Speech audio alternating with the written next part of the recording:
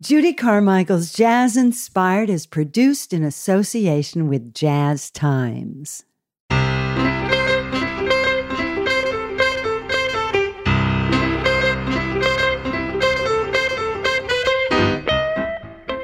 Singer, arranger, composer, guitarist Jeff Moldauer has always been one of the most inspired and original musical voices on the scene. With his early work with Jim Kweskin and Paul Butterfield to his most recent double album set, His Last Letter, a collection that includes songs from the American folk and jazz blues repertoire, as well as new original compositions. Jeff and I discussed this decade-long project, Jeff's desire to always go his own way, and why this album could only have been created in Amsterdam with the very special musicians Jeff gathered to realize his vision. I'm Judy Carmichael, and this is Jazz Inspired. I love that you included Snowy Morning Blues, because it's one of my favorites, one of the first things I recorded. And people haven't mentioned James P. very much on this show. So, of course, it's near to my heart. So start out talking about that. Well, it's one of my favorites, too. And I even had the sheet music for a while. I was going to put it on my last album as a chamber piece, but COVID came along, and I said, I guess this album's finished, you know. And a friend of mine in Stockholm, Lars Johansson, worked it out on the guitar beautifully because I gave him the sheet music.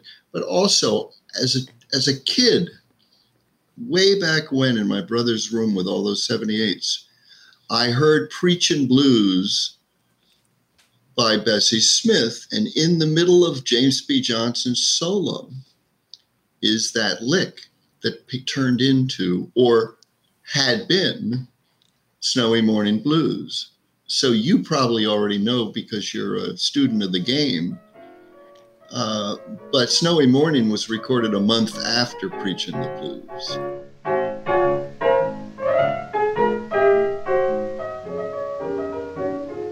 Down in Atlanta, GA, under the viaduct every day, drinking corn and hollering hooray.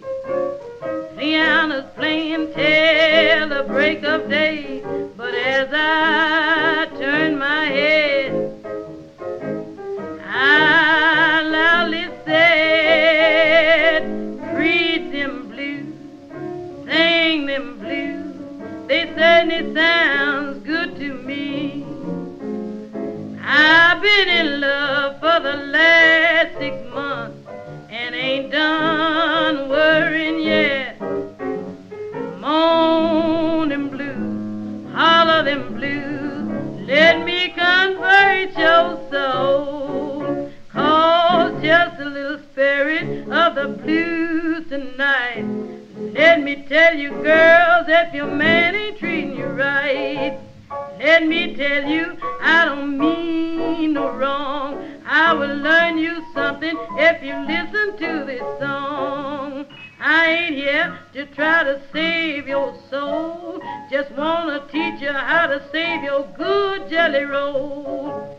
Going on down the line a little further now, there's a mini pole woman down.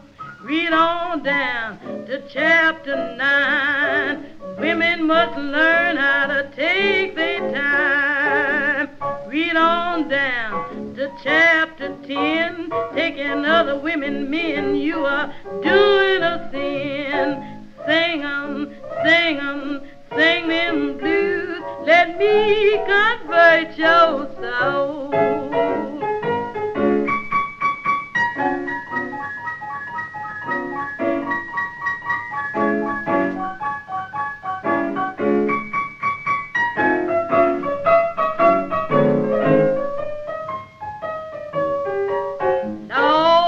One old sister by the name of Sister Green jumped up and done a shimmy you ain't never seen.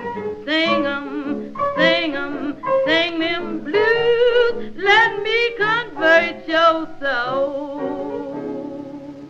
You're nodding your head. You know this stuff. Well, and I'm thinking, no, I had heard it. And because I revisited it thanks to you, I was listening to that again and I caught that. And I was thinking yet again how we can have these ideas that just happen spontaneously as jazz musicians. And if we're paying attention, we will think, there's a great melody. I'm going to pursue it. Or in your case, working with Benny Carter, I love, because he was one of my early supporters. Benny really was the one that said, was he a beautiful man or what? Oh, I know. The best. And this is, I say this for the younger people listening to the show, that back before email, you had to call, you had to send a letter, something like that. And when I got to Europe for my first big jazz festival, I found out that Benny had called some musicians that he knew were going to be in the festival and said, look out for this girl, because I was so young. I was the only girl in the whole festival. And he said, she's a skinny blonde. You're not going to think, you're going to think she's a groupie, but take care of her. And he was that generous and took that time to do it. And that meant he had to call Europe to do that. No, he's ridiculous. And he was amazing. Session we did with him was historic. Well, and I want you to talk about it because the session, but also I loved your recording of G Baby, and that's one of my favorites, but also the fact that you got this idea that you were already thinking about a different kind of arrangement. Talk about that, and then years later, you did it. Well, the Jug Band did it, and the thing about the Jug Band, the Jim Kweskin Jug Band, that was my first, way of just, I guess, becoming a professional musician.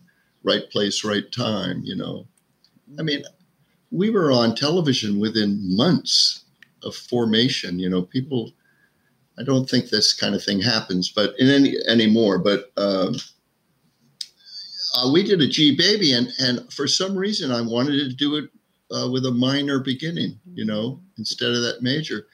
And it worked beautifully. We had this altered dominant thing going on with it. And because that was my ears, that's how, if I heard something, we would even have a thing like if you were singing the melody and we came up with a chordal idea and it didn't fit with the melody, we would just change the melody. We were just revolutionary. So with G Baby, by the time I learned a bit of my craft and in the 70s and got a chance to do a chamber arrangement of it, I was already making an album and we had picked this, this great tune that Bing Crosby did, Having a Wonderful Time, Living in the Sunlight. And we got Benny to do the arrangement, and into the studio came, the all-star of, there was like Taft, Jordan, and who else was in there? Bob Wilbur was in there, and who? Oh man, the Russell Procope and Benny Morton. There was like 3 or 4 Ellington guys, and Doc Cheatham took solo after solo. And there's something that's interesting, Judy. Every solo that Doc Cheatham took on that tune came from a completely different place, out of a different slot. It was unbelievable. Folks today, they'll get a solo in mind and they'll sort of stick to it, and then you go take 2 and they'll play about the same solo. Oh no. So you go, how about this one? That kind of thing. And Benny, and I showed Benny my arrangement that was coming up on the piano a little, I don't play piano, but, and he looked at it as you read and said, Jeffrey, you've gone modal with this, and I did, and I had, and then I got to re-record this with slightly different instruments in Amsterdam recently, as part of this extravaganza, the Magnus Opus that I got lucky enough to record.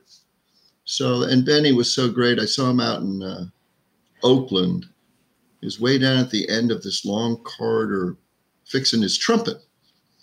getting ready for a second set or something, and I just wanted to say hello. And he looked around. It was years after that session. He looked around and said, "Jeff," as it, and I wouldn't have expected. I was going to have to remind him who I was and everything. And you knew him. He just was an immediate connector and a beautiful man. Love makes me treat you the way that I do. Gee, baby, ain't I good to you?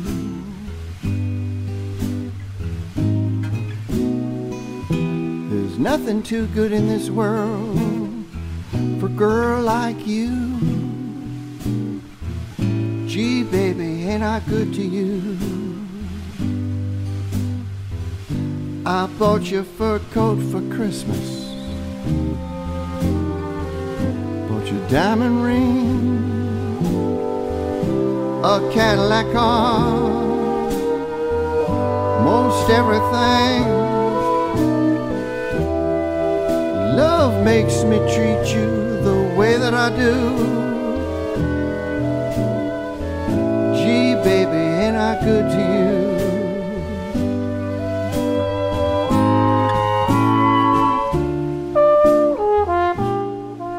My guest, Jeff Muldaur, on Gee Baby, Ain't I Good to You?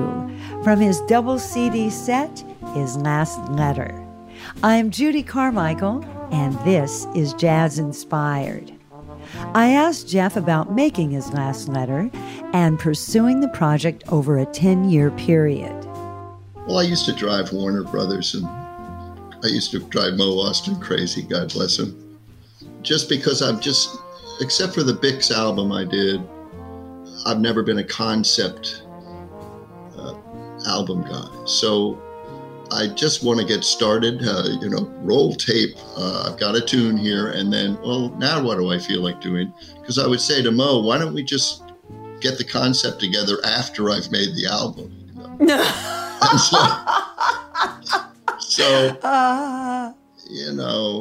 I just wanted to get started with some of these chamber arrangements I had already written and performed. But when I got started in Amsterdam, eventually I ended up with players that were exquisite, as you may have heard. They're exquisite. It's their music, this classical thing. Those folks in Europe invented this stuff. They know what they're doing. Oh, it was unbelievable. I learned so much. They were my teachers. And they wanted me to, that I was an odd enough thing to get involved with that they enjoyed it. As great as Beethoven is, if you're playing Beethoven's Seventh for the 18th time in the orchestra and you're sitting there as a bassoonist in rehearsals where for 2-hour periods you're not even asked to play while they're working with the strings, you're happy to have an odd project. And it was so much fun.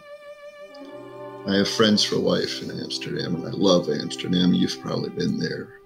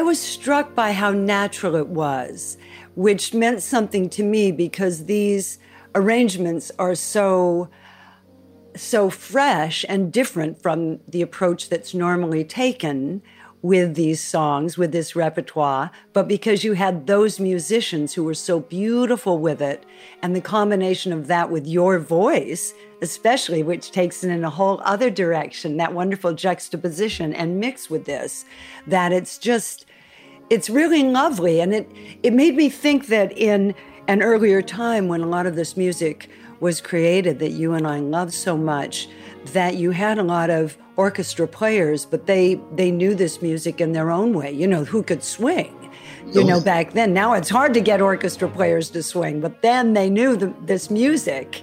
But somehow it did swing for me. It was just so natural, such beautiful musicians.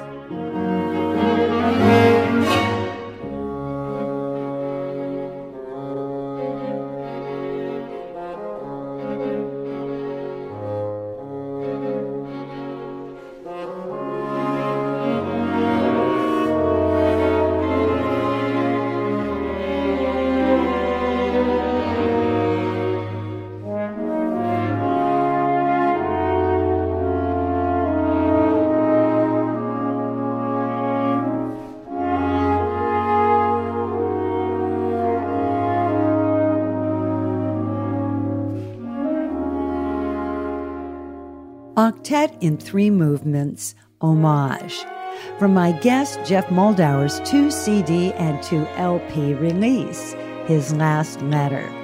I'm Judy Carmichael, and this is Jazz Inspired. We were fortunate to have a great producer in Gerrit Jan Bloem, who is a director at the Metropole Orchestra, and so he knew how to talk to people.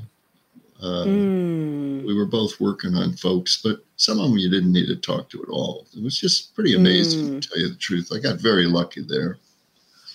And you're really inspired by these people, by the country, as you said. I found that interesting to read about in your beautiful liner notes. There's hardly any fear in the air, And the children are happy. The children are happy. So the whole vibe is different. Oh, yeah. So it reminds me of the late 60s in the States, before the takeover started.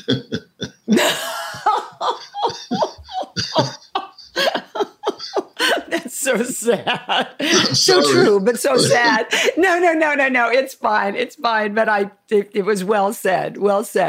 I was thinking, when did Jeff first have this concept of using these different instruments? And then you helped me out by answering that question immediately in your liner notes, talking about going into Jimmy Ryan's and hearing Garvin. Yes. So talk about that. That's a little before your time, I would think. I went to Jimmy Ryan's actually. Oh, good. Eddie Condon. I did. There was there were different incarnations. And in fact, my big sort of breakthrough was sitting in where I met Roy Eldridge. And he was taking a break from Jimmy Ryan's to go over to Eddie Condon's. And he was having a drink. And I went up and introduced myself. And you'll love this. This is perfect for you because you'll get it. And I said, hi. And I was all happy. And I was, 25 or 26. And he said, what do you do? Roy, cranky Roy, what do you do? And I said, I play stride piano. And he said, prove it. Play a handful of keys. And I said, sure. Ooh. And he was so stunned that I knew the tune. He called the band off the bandstand and said, this chick thinks she plays handful of keys. And up I went and played the tune. Well, so that was. You are a ringer. Thank you. Well, talk about your time. This was fascinating that you heard him and it gave you this concept or gave you this idea. So talk about that. And the jug band was part of that. I started arranging without knowing what I was talking about right from the jug band. I probably did 80+% of the arrangements. Just said, no, what about this? No, what about that? Before I, took private lessons at Berkeley and did all that, because eventually knew I had to communicate with people that weren't in a jug band, you know? And so I did learn a bit of craft, you know, not enough to hurt me, I don't think, you know. That's interesting. And I think for the listeners who won't know exactly what we're talking about, it's being able to communicate these things musically. And I know what you're saying, of course, and because you'll say, this sounds good, try this. Mm-hmm. But I understand and sort of translating that. But talk about hearing Garvin. Is it Bushell? How do you say it? Bushell? I used to say Garvin Bushell, but. Yeah. Know. And so you heard him, and that's what I heard him play the bassoon on St. James Infirmary, and I was astounded. I didn't have classical upbringing in any way. I don't know that I had ever seen a bassoon before, you know, and I might have been 17 or 18 or something. So it was, and I've sort of, maybe it just triggered a little rebellious thing in me of, I never wanted to imitate anybody. You know, very early in my vocal, I would hear wonderful black country blues singers, and maybe they affected me for a little bit, but not very long. I found my own voice, and probably as influenced more by Lonnie Johnson and Don Redman with his Sprucht. And so, like I said, the jug band was that way, where we'd come up with, you know, we'd do a tune and all of a sudden we'd overdub penny whistle, or not penny whistle, but slide whistle and timpani, you know, in, you know, broom, you know, and just any idea we would come up with was okay if we liked it. And when I got into later stuff with Paul Butterfield and later doing these arrangements, I would too, if I couldn't mess around with a tune and come up with something different, I just wouldn't do it. And the jug band didn't do it. Now we made a mess out of Christopher Columbus. You know, it's very hard to touch Fats Waller because it's so complete, you know. But we found ways, you know. We'd find little instrumental things to do in the middle of these tunes, and it was fun. Mr. Christopher Columbus sailed the sea without a compass. When his men began a rumpus, up spoke Christopher Columbus. Yeah, here's what he said. There's land somewhere until we get there.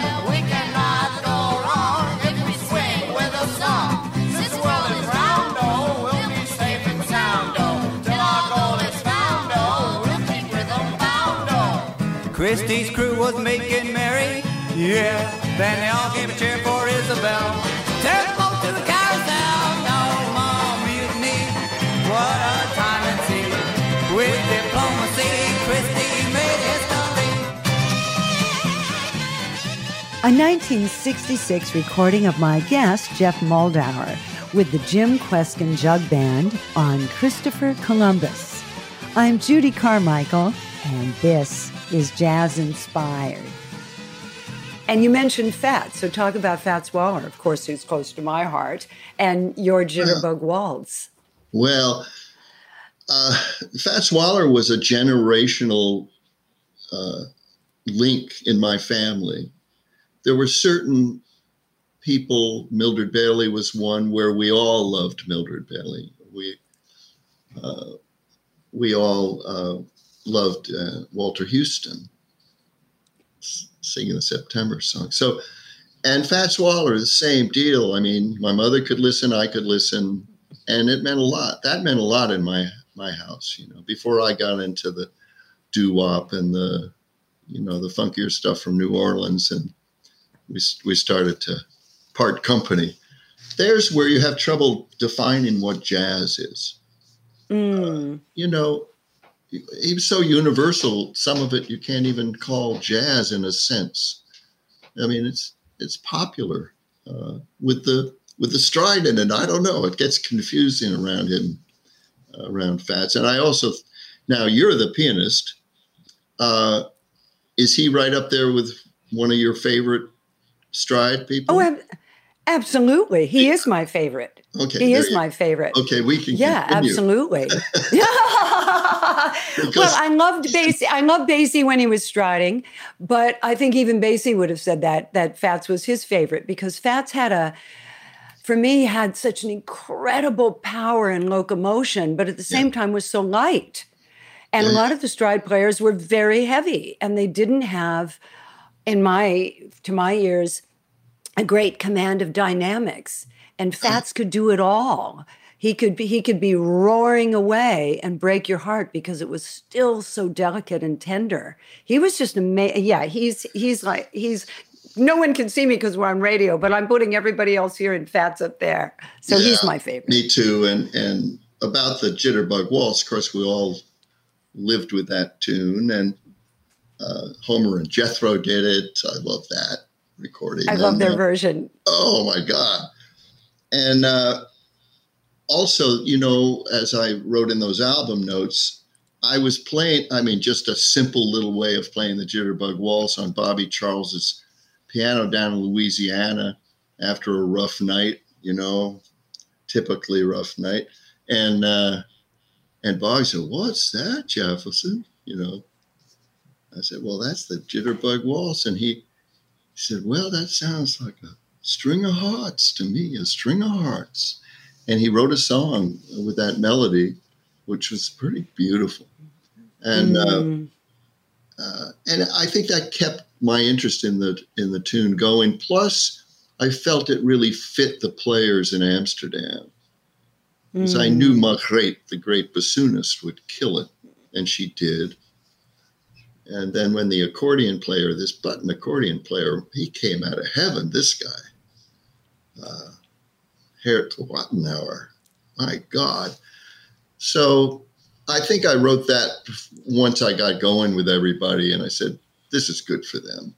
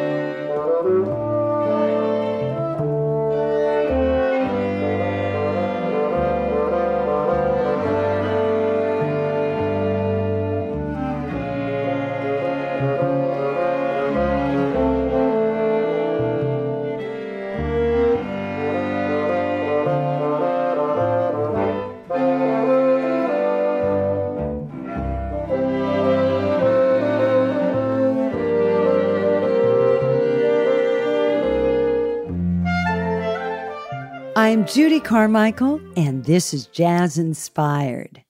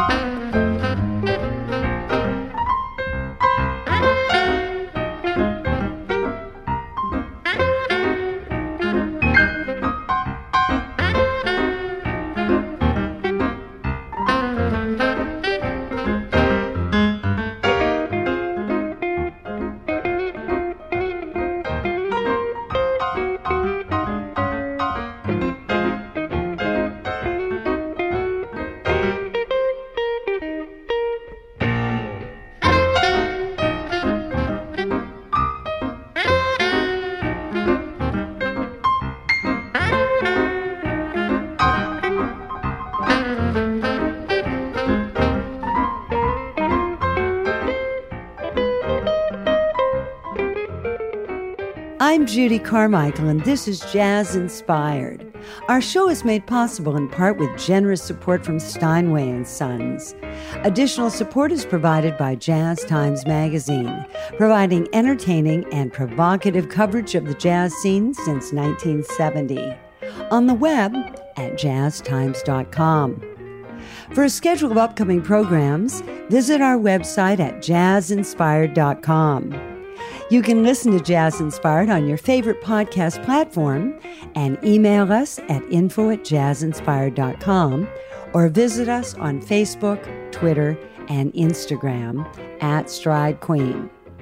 Although we broadcast on NPR stations, we're an independent production not funded by NPR.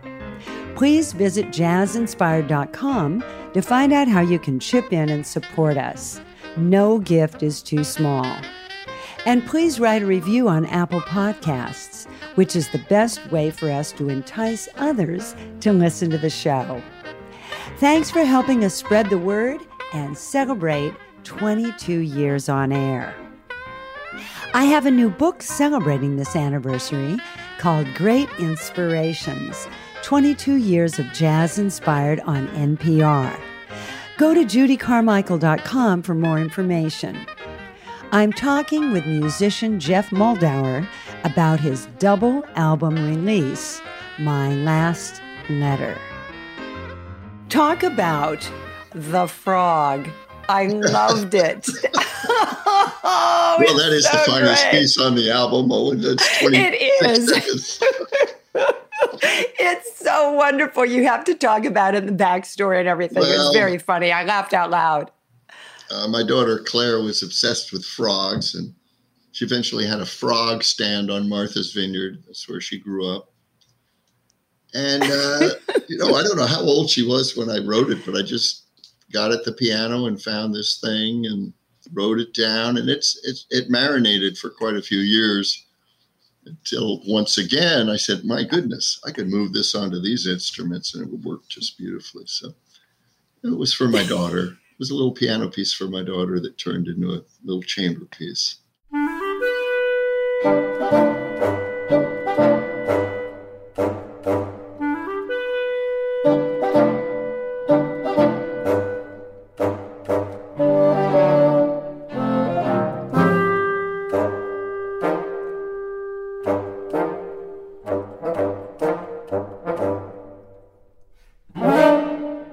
Heavenly Grass. Talk about this track. It's so beautiful. I loved it. Well, thank you. I heard these Tennessee Williams poems on an album, and I guess Heavenly Grass was it the first thing I came up with? I don't know. That one fell out of heaven, Judy.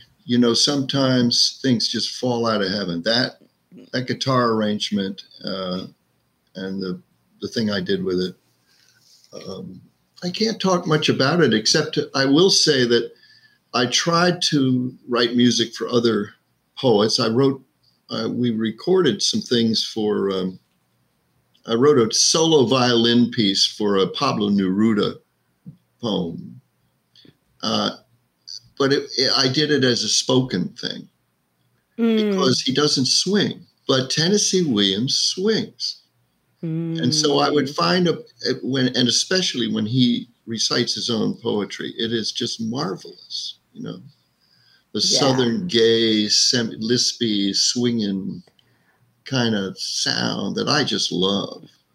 Oh, me too. So I caught on to that, and the Heavenly Grass, when I hadn't expected to write for clarinet, but this clarinetist, Hans Kolbers, turned out to be one of the finest clarinetists in Europe. And once again, I said, okay, embrace me. I wrote him a part that he did embrace me. And it was on the fly. I mean, it was all live. All these vocals are live except one. I had a bronchitis, but it was so much fun recording in that way, which you probably do. Everything's live, but in our biz, most of the time we do overdubs and stuff. But it was especially wonderful to. I had been through two clarinetists that when I was running it by, I didn't want to take his time, so I ran it by a couple of clarinetists, and they couldn't do it. That high section, I have a clarinet, so I knew the fingering was easy. But it's just the range of the thing and the choice of the reed that was difficult. And he just gobbled it up.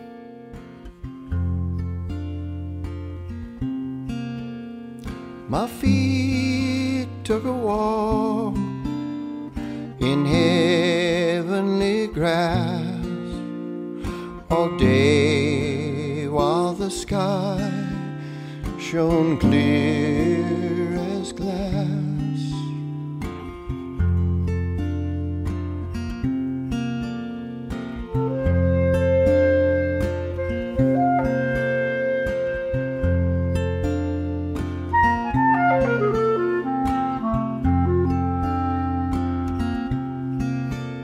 Well, my feet took a walk in heavenly grass all night while the lonesome stars rolled past.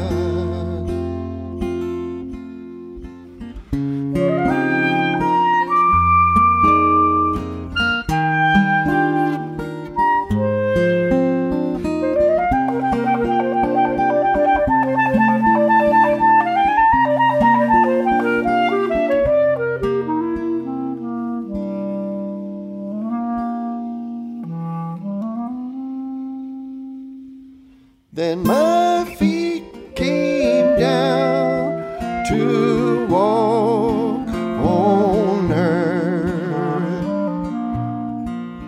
and my mother cried when she gave me birth.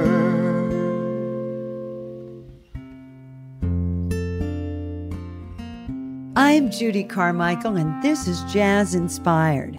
I'm talking with composer, vocalist, and instrumentalist Jeff Moldauer about creating music that is both familiar and completely original. But you know, there's this guitarist named Richard Thompson. He's so good at playing the guitar. I remember meeting him when he was a young man, and I realized later we should have killed him then. He was that good, you know? And so he became better and Missed better. opportunity. And I even did a show with him at Sanders Theater up here in Cambridge where I caught him playing Meadlux Lewis's Honky Tonk Train on the guitar. I said, "That's not, you can't do that." He was playing the triplets against the Right. I know. How is that even possible? I don't know. I said, "How did you do that?" "Oh, my father had that 78. I said, "Get out of my dressing room." You know, that kind of. Yeah. But anyway, Yeah, I exactly. started playing Heavenly Grass. And he said, "I don't even know what that is." I said, "That's the idea, Richard." Good. Now, I like leave that me story. alone. And it is I the like that idea. story. It is the idea, really, because, and I think that speaks to my musical religion, which is I want you to love something I do, but not quite know what it is. And so if I were more schooled and more tending to do something within certain parameters, I wouldn't have these things like Heavenly Grass that, you know, I say, "Oh, what about this?" You know, and then I come up with these things. And I don't even theoretically know what I'm doing a lot of the time. I could tell you what it is in a while and sat down with it. But I hear things. I hear things when I'm walking the dog. I hear things. I just hear things. You know, sometimes they don't fit, but I make them fit. When we were coming up, there weren't lots of jazz programs in school. Right. And so you couldn't be studying it as everyone is now. It's a very different approach. But that made you were forced to take your own path. It's why before we were on mic, you were asking me how I learned this, because you were curious. How did this girl learn how to play this music? Because everything wasn't transcribed. I know I used to write for Music Magazine early, and it was just a few lines of simplified stride. And the editor hired me to write a book of stride because he wanted to learn how to play stride. He knew he wasn't going to sell any books. He just said, let's just do it.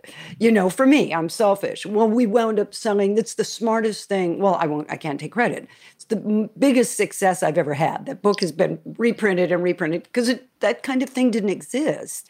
And so I love you saying that you hear things and you figure out a way to make it work. And there was a wonderful quote too in your introduction of the liner notes that Lester Young, the great saxophonist, his advice to all young musicians, tell your story. I love that because even when we start out, even if we're just listening to somebody and trying to do what they do, eventually you should be telling your story, which I feel you've always done. You seem to have a natural inclination to just go your own way from day one. What do you attribute that to? I have a bad attitude. No. Okay. All right. I just don't want to fit into, things. But, like with you there in Southern California, you had something in you that had to come out. And you found something that resonated with you. And you fell in love. Yeah. And that's what's happened with me. And also during the Amsterdam project, another thing that happened was I decided at some point, why don't we just start from the marrow of the bone here and not arrange, let's compose something. Right. And so I made my first attempt at a real composition, as you know, and I'm sure it's, got warts, etc. But there are sections of it that I quite like. And the musicians enjoyed it quite a bit. That nine in the overture that'll make you do a pratfall. It's a tough 9. It's an unknown 9. I've held on to that 9 for many years, saying I gotta use this sometime. I used it in a TV theme once with horns with Howard Johnson and Faddis and those guys. But I said, no, this is going to be a classical composition someday. So there it is. I've done it.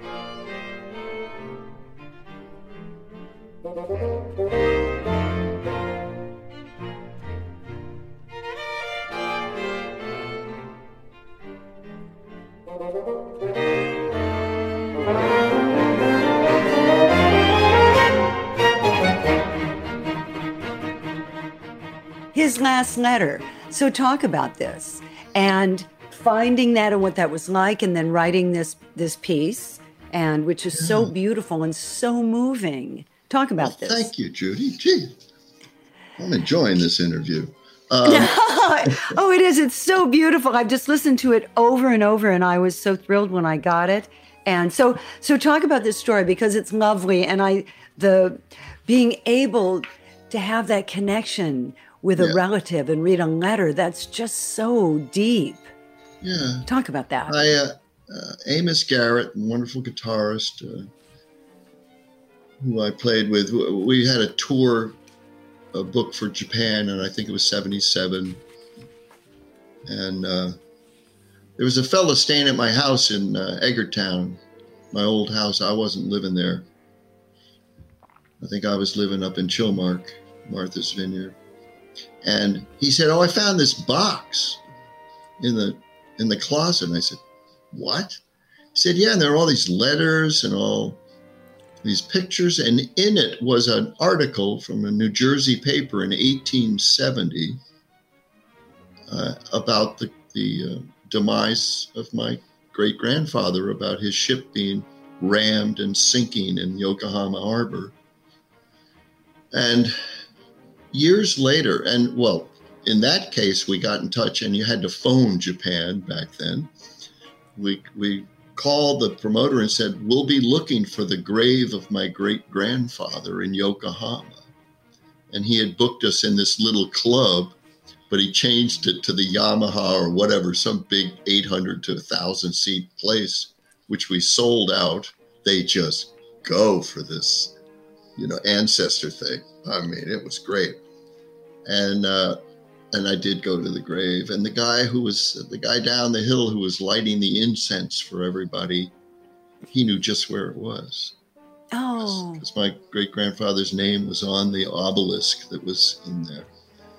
In any case, years later, maybe even the beginning of this project, but maybe a few years before, I got a box sent to me by the estate of my cousin, and in it was this letter that my great-grandfather wrote the day before he died. And it was a love letter sent to my great-grandmother, Elizabeth. And I read it, and it was so beautiful. And this octet started to come quickly.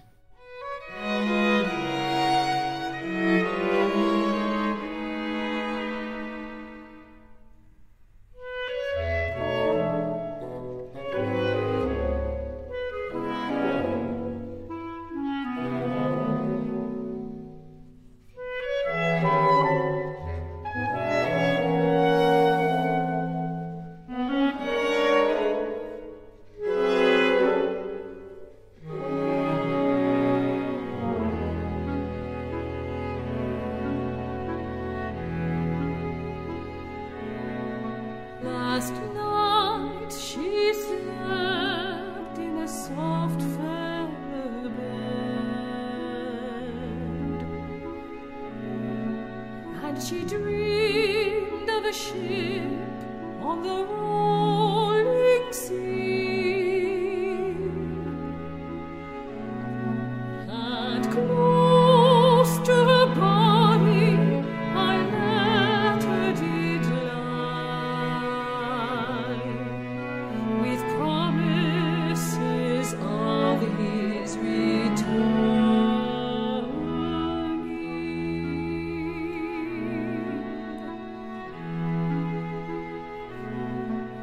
Oh, Mimi, dear. We touched on Bix earlier, but he's such a huge influence on you and a favorite. And I sort of referenced you going to his house and seeing it, but then we went off in another direction, as I can tell you and I keep doing. But I'm curious about that, because what that meant to you, being there and absorbing that, because that's one of the things we get to do as musicians. We've traveled a lot and we appreciate environment and air and feel and everything we get in these different places. So I want you to talk about that, because I think that's one of the great things of the musicians I know. People talk about being in the moment. We're really in the moment. We absorb that moment in a different way. And I was very touched by that story and imagining you there. It's our fortunate meditation, I think the because we've already spoken about this, I think going to Bix Beiderbecke's house, and those people were so nice to me. I went out to Davenport, and they just loved the record, and they wanted to show me everything. But when we went to the house, it was sort of like I was on a tour kind of thing. It was like getting a little boring. There was a gal there telling the same thing she would tell to anybody. And I noticed that upstairs was this room. And I just snuck off by myself. And I think that speaks to you and people like us who we have our own little secret world we want to explore, you know. And standing in that room was unforgettable. You know, I mean, because I remember it was like being in my little room as a kid and longing. And it was Louis Armstrong that got me out of where I lived, which wasn't easy as a child. And it was that music and those sounds, you know, sitting on my bed playing a little clarinet along with Louis and stuff, you know. And so I imagined him listening and hearing those boats. And, you know, the other thing, you know, that we realize in time as we meet all these folks, some beautifully, you mentioned Benny Carter, and then, you know, the troubles of Bix Beiderbecke and everything, there seems to be a disconnect with character and talent. And it took me years to accept that. That a musician is a vessel, that it doesn't take this rich and beautiful character to produce these beautiful sounds. It's a tough thing to grasp. I saw Muddy Waters one time end a show where he sort of hit the guitar. Oh, she had the knife. Choo. She had the knife. Choo. She had the knife. And then he looked at his watch. And then to drive me from her door or something, right? I went, okay, That's all. I know that is cold. And I said, That is so cold. and I said, okay, this guy is a vessel. You know, there's so much soul in there. You can't believe it. And so being in the Bix room, there was a spirit in there, let's face it. And you must have felt the same way about Bix. Oh my gosh. And he's always been a favorite on every level, but he also speaks to what we've sort of the theme of this conversation, which is going your own way. And because everybody heard Louis Armstrong and they all went that way. A lot of them did. That's right. And that's right. Bix didn't. Boy, Bix was. Those guys in the Midwest, they all chose they all didn't come up with great sounds like Teschmacher, but they, for some reason, that area, they weren't copiers. They weren't copycats. I think there was more influence from the classical world in that part of, for some, you know, and everyone had pianos. You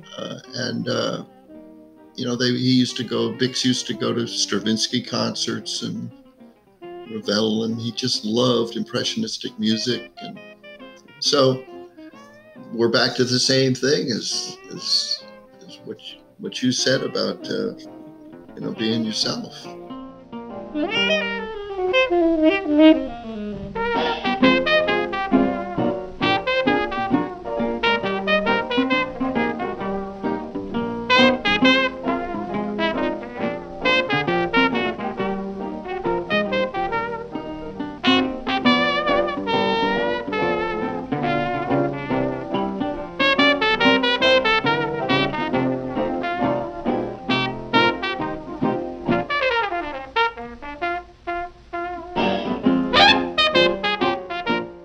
So one of your favorites, not surprisingly, is also one of my favorites, Jelly Roll Morton.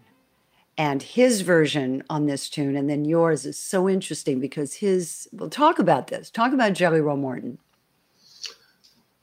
Well, he was one of my earliest escapes from where I lived.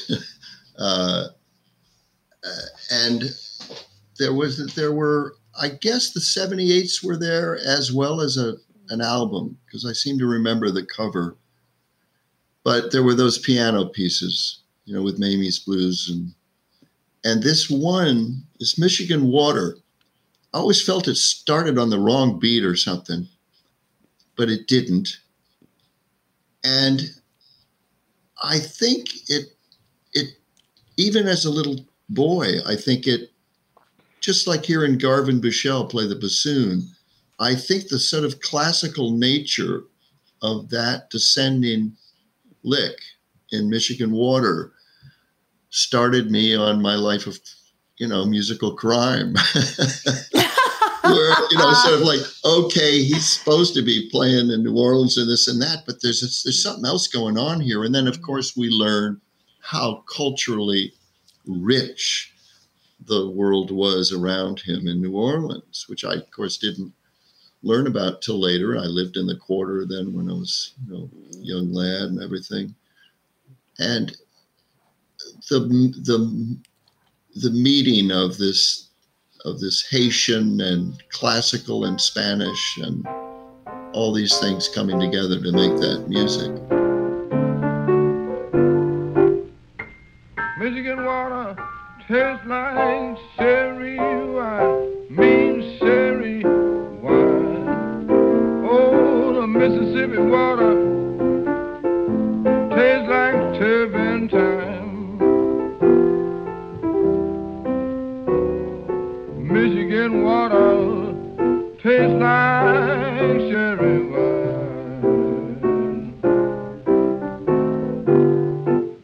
Bleed to my soul, my gal's got a black cat bone. Yes, black cat bone. She'll go away, but she's sure to come back home. Michigan water tastes like sherry wine. I played tennis this morning and name dropped on everybody that I was going to be talking to you today. They were all duly impressed. So I'm not above that sort of thing, so I could tell you that. Thank you, Jeff. This was so great. I just loved it. Thank you for taking the time. Well, thank you. It was my pleasure. You know that. You've been listening to my conversation with Jeff Moldauer.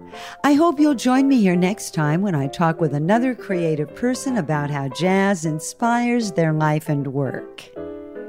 I'm Judy Carmichael, the host and producer of Jazz Inspired. My production engineer is Curtis Heidolf. You can listen to Judy Carmichael's Jazz Inspired on all podcast platforms and at jazzinspired.com. Our opening music was Airmail Special, and the mid-break music is a smooth one from my CD, High on Fats and Other Stuff. The closing music is Old Fashioned Love from my CD Trio. I'm on piano with Mike Hashem on sax and Chris Flory on guitar. Judy Carmichael's Jazz Inspired is sponsored in part with generous support from our listeners and Paige at 63 Main in Sag Harbor, New York, serving organic microgreens and vegetables grown on their own energy-efficient indoor and outdoor aquaponic farms. Better taste, happier planet. Visit Paige at 63 Main at opentable.com. And please tell your friends about Jazz Inspired and help us spread the word. For more information, visit jazzinspired.com or judycarmichael.com.